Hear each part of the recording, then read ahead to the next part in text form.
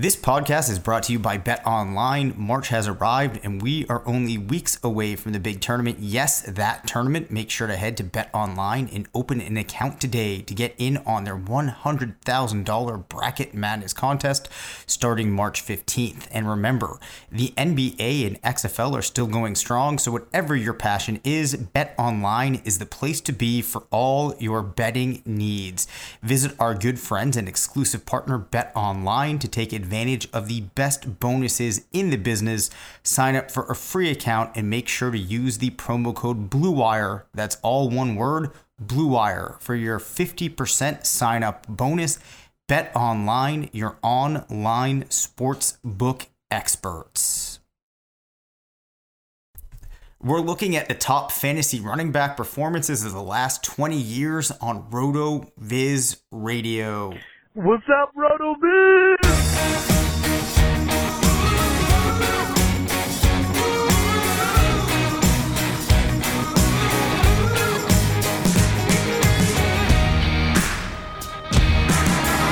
Welcome back to RotoViz Radio, brought to you by Bet Online and Untuck It. I'm Dave Cabin, Senior Fantasy Analyst at RotoViz, joined by the Editor-in-Chief of Fantasy Labs, part of the Action Network, Matt Friedman. In the interest of full disclosure, as you're going to gather from my stumbling over this, we are recording the second episode of this week directly after the first, at which I just explained that I'm coming off of a bit of an illness. And the longer we get into this episode, the worse my mental cognitive functioning abilities, given that sentence, are going to start to appear. So what's going on, Matt? Still don't have corona, as far as I know. So all good here. Okay, excellent. Now, I don't think that I do either. Jury's potentially still out on that, though. Yeah. All right, Matt. I'm pretty sure you can tell me which running back has had the best performance dating back to 2000. And if we're going to go back to 2000, it's probably of all time, but we're not really sure about that. So I can't say that here, but who is it? I don't know. Can I tell you? I mean, there have been like a lot of great ones. I mean, didn't Christian McCaffrey in 2019 have like I wouldn't say it was all time, but maybe near all time? Number two. Number two. All right. So let me think about this. Of LaDainian Tomlinson. Yes, that's right. So LaDainian Tomlinson in 2006, 348 rushing attempts. Yeah, that's right. That was my first year playing fantasy football. So was it? I do have like a special LT bond. Yes. See, I distinctly remember this because the first league that I was in, and I don't remember the first season, but we basically had an issue of, it was a keeper league, and we basically just determined that like whoever had LT, like we were just not going to beat. Very unsophisticated players at the time. I don't know if that was true or not, but it caused a big stir in the league about if we should be keepers or if we should do keepers. And basically the team that had LT won for like 4 years in a row. So 1,815 yards, 28 rushing touchdowns. Oh my gosh. 80 targets, 56 recs, 508 receiving yards, 3 receiving touchdowns for 483 PPR points. What makes this so absurd, though, Matt, is a player like LT in 2006 put up 31 total touchdowns and only edges out Christian McCaffrey by a score of 483 to 471. Yeah, those were the good old Marty Schottenheimer days. I just love how much he would give LT the ball at the goal line. You know, it was like his one job as a coach was not like to try to think about winning games, but just to get LaDainian Tomlinson as many touchdowns as he could, almost as if he had LaDainian Tomlinson on his own private fantasy football team. It is. Imagine having that type of power to just deploy LT for your own fantasy team. Right. Oh my gosh. Here's the thing that I think we have to take away from that. Christian McCaffrey's 2019 season is absolutely astounding. I don't see any reason why Christian McCaffrey can't do something similar in 2019. I think in my perspective, he's the clear first pick heading into 2020 drafts. But I do think that above that... You know what, actually, let's put a pin in this right now. Okay. Or let's just examine this. Yep. I think it's actually going to be hard for him to repeat. That's not to say he shouldn't be the number one pick. Yep. But it's harder now for guys in the NFL, like these running backs, to have seasons that approach all-time status. Right. Because they don't run at the goal line as much as they used to. There's now like a little more specialization. So like sometimes they'll bring in, like a running back to still, goal line touches. They'll bring in a vulture. And, the league in general has just gone to more of a pass heavy format. And so even for a pass catching back like Christian McCaffrey, he's still just not going to get a lot of the touches, a lot of the opportunities that he would need to, once again have a top tier season like this. Like there are remarkably few backs with top 10 seasons from the last 10 years. Yes. So the crazy thing about McCaffrey is that his 2018 season actually comes in at 15, but he only scored 388 points in that season, 90 less than the 2019. So I think somebody could push back on what you had just said by pointing out McCaffrey there, but I think one of the larger takeaways is just that absolutely insane point total that McCaffrey put up. Well, sorry. So I guess what I'm saying is like he could still have like a top 12, like he could be number 12. Like he could still have a good all-time season, but it wouldn't be like a top 3 all-time season, and like right. That would mean he has, like 370 to 400 fantasy points, but that like he doesn't approach the 470 that he had last year. Right. So the larger question I wanted to get to with you here, Matt, is we're now in a league where running backs like McCaffrey are getting so many passes. They're still able to go for 1,200 yards on the ground, double-digit rushing touchdowns. Do you think we're reaching a point now where we're getting to a new place where, we started playing in 2006. There were these uber backs. Everything was about the running backs. Do you think, though, that we are moving to a place where the value of those top 5 running backs could be so high that it kind of realigns some of the environment in which we've been playing for maybe 5-6 years now? Maybe. I still think it's really hard for these guys to kind of approach like the all-time status. Yeah. And the guys need to be good pass catchers. Like you look at these all-time performances, and maybe I'm assuming this is PPR scoring. Yep.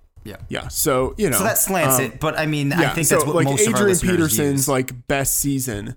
I'm not even sure like where that comes in, but like probably outside of the top 20, I'm just kind of scrolling through. Yeah. Peterson comes in at 33, his 2012. Yeah. 2,097 yards, 12 touchdowns. So think of someone like Derrick Henry. Like it's still going to be hard unless they just use him more as a receiving back for him really to have a season that challenges for, like all-time great status. If you look at the guys in the top 10, like all of them have a minimum of probably like 500 receiving yards. Yeah, exactly. I mean, so Derrick Henry from 2019, 16 rushing touchdowns, 1,500 yards, only comes in at 85. Not even higher than Travis Henry from 2002. And obviously it has to do with the fact that the scoring systems we're using now just really do reward those players that are receivers. But anyways, back to you. No, I mean, I'm good here. Okay. So, I think that I definitely get your point. We see performances that are fantastic. You look at a player like Saquon Barkley, his rookie season in 2018, number 17 in this list of players we're looking at. But still, though, that was 385. There's a big difference between that and McCaffrey's 471. Maybe what we see, well, as I'm thinking about this, I guess it would have to be with maybe like the back half of the group of RB1s for 2020 that can get overdrafted. Because I do think it would be fair to be taking McCaffrey, Barkley, maybe Cook, Kamara, players like that, in the first 5 picks of 2020 drafts. But maybe what we need to see is the players like, I'm not really sure I can think of a good example because you seem to be very enthusiastic about Joe Mixon. I'm trying to find the right name of the player getting pushed too high in that like first, second round turn.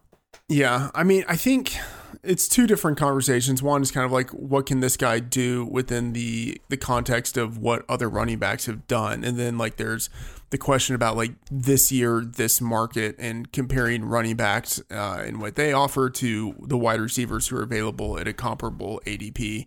And I think it makes sense to to attack running backs. Like a lot of the high end wide receiver ones kind of disappointed last year. Yep. And, maybe that's kind of like a 1 year thing, but like the wide receiver position is starting to be spread out a little bit.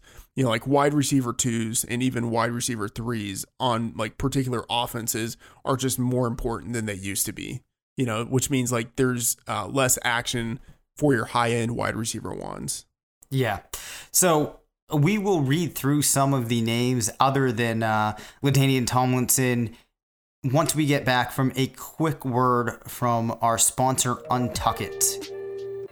Ever wonder why traditional button-ups look so long and baggy? That's because they were never meant to be worn that way. Untuck It shirts were specifically designed to be worn untucked. No matter your size or shape, their shirts are the perfect untucked length. With more than 50 fit combinations, Untuck It shirts look great on tall, short, slim, and athletic guys of all ages. Don't just take my word for it. Try Untuck It for yourself. Visit untuckit.com and use the code BLUEWIRE for 20% off your first order. They even offer free shipping and returns on all orders in the US. That's untuckit.com and the promo code BLUEWIRE for 20% off your first order. untuckit.com. Untuck It, promo code BLUEWIRE. All right, Matt. Behind Christian McCaffrey, we have 2000 Marshall Faulk, followed by Priest Holmes from 2003. That same season, LaDainian Tomlinson put up 444 points. We have Priest Holmes in 2002, Marshall Faulk in 2001, David Johnson in 2016, Steven Jackson in 2006, Edgerrin James in 2000. So we've seen players sneaking in, recent players sneaking in, but this really is a group here that's been dominated by players of yesteryear, if you will. So if you chart out the number of players that are in the top 100 from each season, there's a big dip that you can see in it around 2005, where we move down to like the highest totals that you're going to get to are around 6, which actually came in 2016 and 2019, which is interesting. But going back to the 2000 range, we were normally seeing around 8 or 10 players. As I look down the list here of recent players, it's clearly controlled by Christian McCaffrey. Like I said, you had that Saquon performance getting in there. Other than them, Alvin Kamara is the most exciting name from recent times. A lot of Tiki Barber, which people might remember, Sean Alexander, Ray Rice, Larry Johnson, Le'Veon Bell. Can we talk a little bit? You mentioned Alvin Kamara. Yep.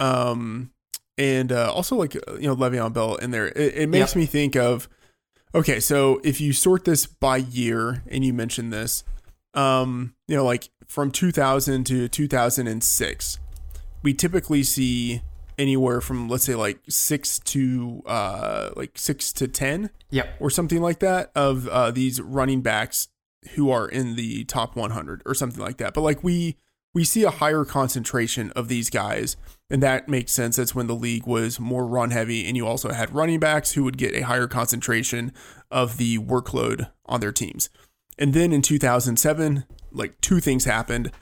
One, the league started to go more pass heavy. And then two, you started to see more like running back by committee situations.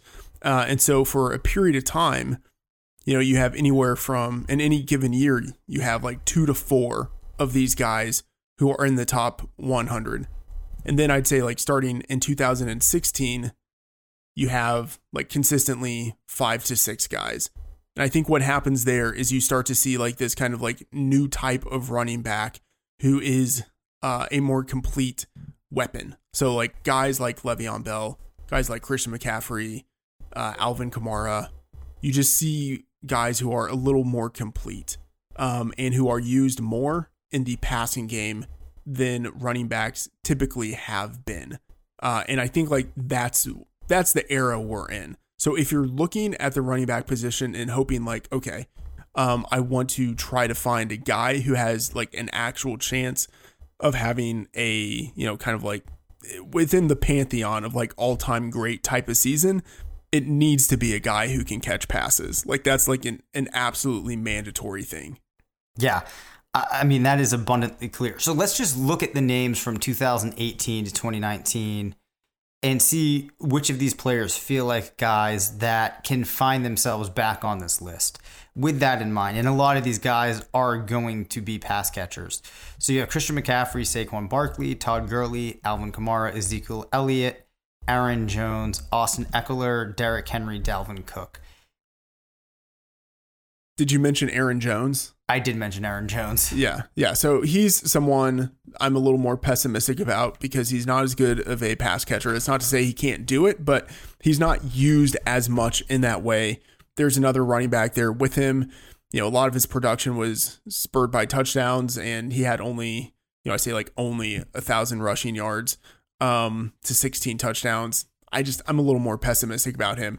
Now, I'm a little more optimistic about someone like Austin Eckler.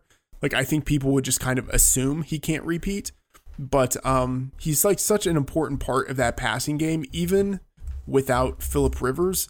Depending on the type of quarterback they bring in, I would still be interested in him because I think he's a better runner than people give him credit for. I'm pretty interested in Austin Eckler because I think he's probably still going to be discounted at this point. Yeah, I mean, I agree with that. I don't know if I can say always, but for as long as Eckler's been relevant, he's been very interesting to me. And I think at this point, he's shown us enough that we know it's not a fluke.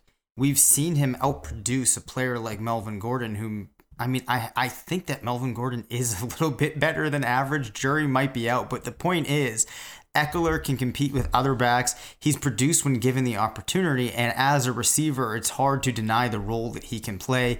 8 receiving touchdowns, 993 yards in 2019. Still went over 550 yards on the ground. Some of it depends on how he can be used. I think we could maybe see him get back into a list like this. I don't think we're ever going to see him shoot radically high up in it, which then brings us to Derrick Henry. Is there any potential that Derrick Henry elevates himself higher than 85 in 2020? I mean, yeah, there is if they use him a little bit more in the receiving game. So if he, bumps up to like 35, 40 receptions, and like that would come accompanied with, obviously more receiving yards, maybe another receiving touchdown. Maybe he's used a little bit less as a runner to compensate for it. But, that doesn't really matter because he's getting the receiving production. Maybe his rushing production doesn't decline all that much. And he still gets like the touchdown. I wouldn't even say like touchdown variance because he's just a big guy. He's going to get goal line touches. So like, I don't think there's anything all that like unreasonable about thinking he could score 16 touchdowns again. Like he's just a guy who scores touchdowns whenever he plays. I think it's possible, but it has to be because not that he's like a better runner. It's just that they use him more in the passing game. Right. I think he has to be better as a receiver than like what we've seen. Like I think legitimately he could be used more as a receiver than he has been. Yeah, I think I would agree with that. The other thing too about Henry, I think that he doesn't need to be as pure of a receiver as other backs because if you can get him in situations where it's just him in a corner, it's probably a lot harder for that corner to just take him down. So it's not like it has to be a pretty transaction of going from the passer to the receiver. So that could certainly help. And I mean, I hate to go back to the feelings I get when watching him, but a lot of times when I'm watching him, it does feel like there's this explosive element always at play when he does get the ball as a receiver and he has a little bit of open field. Yeah, just run just a couple more screen passes per game. Yeah. Just do that. That's all you would need to do. I mean, that's probably yeah, you're right. Think about that. if Henry gets the opportunity to pick up an extra 20, 25 yards and maybe one or two receptions, I mean, that 2.5, 3 points could make a huge difference in like a historical setting like this. Having said all that, I'm not sure that if I was a betting person and I had to pick which of these names we're talking about has the highest odds of falling back in this list, I don't think I would pick Derrick Henry. I still think it would be, for me, Barkley or McCaffrey. What about Dalvin Cook, though? Do you think that we've seen the peak of Dalvin Cook, or is, obviously it's possible. Is it likely that we see Dalvin Cook get somewhere in this list above like 50? I don't know. So he had a really good year, but I kind of returned to the idea that the team last year, the Vikings, used a 3rd round pick, which isn't nothing, on Alexander Mattison, who was a 21-year-old, rookie, and actually had a pretty decent season as a rookie.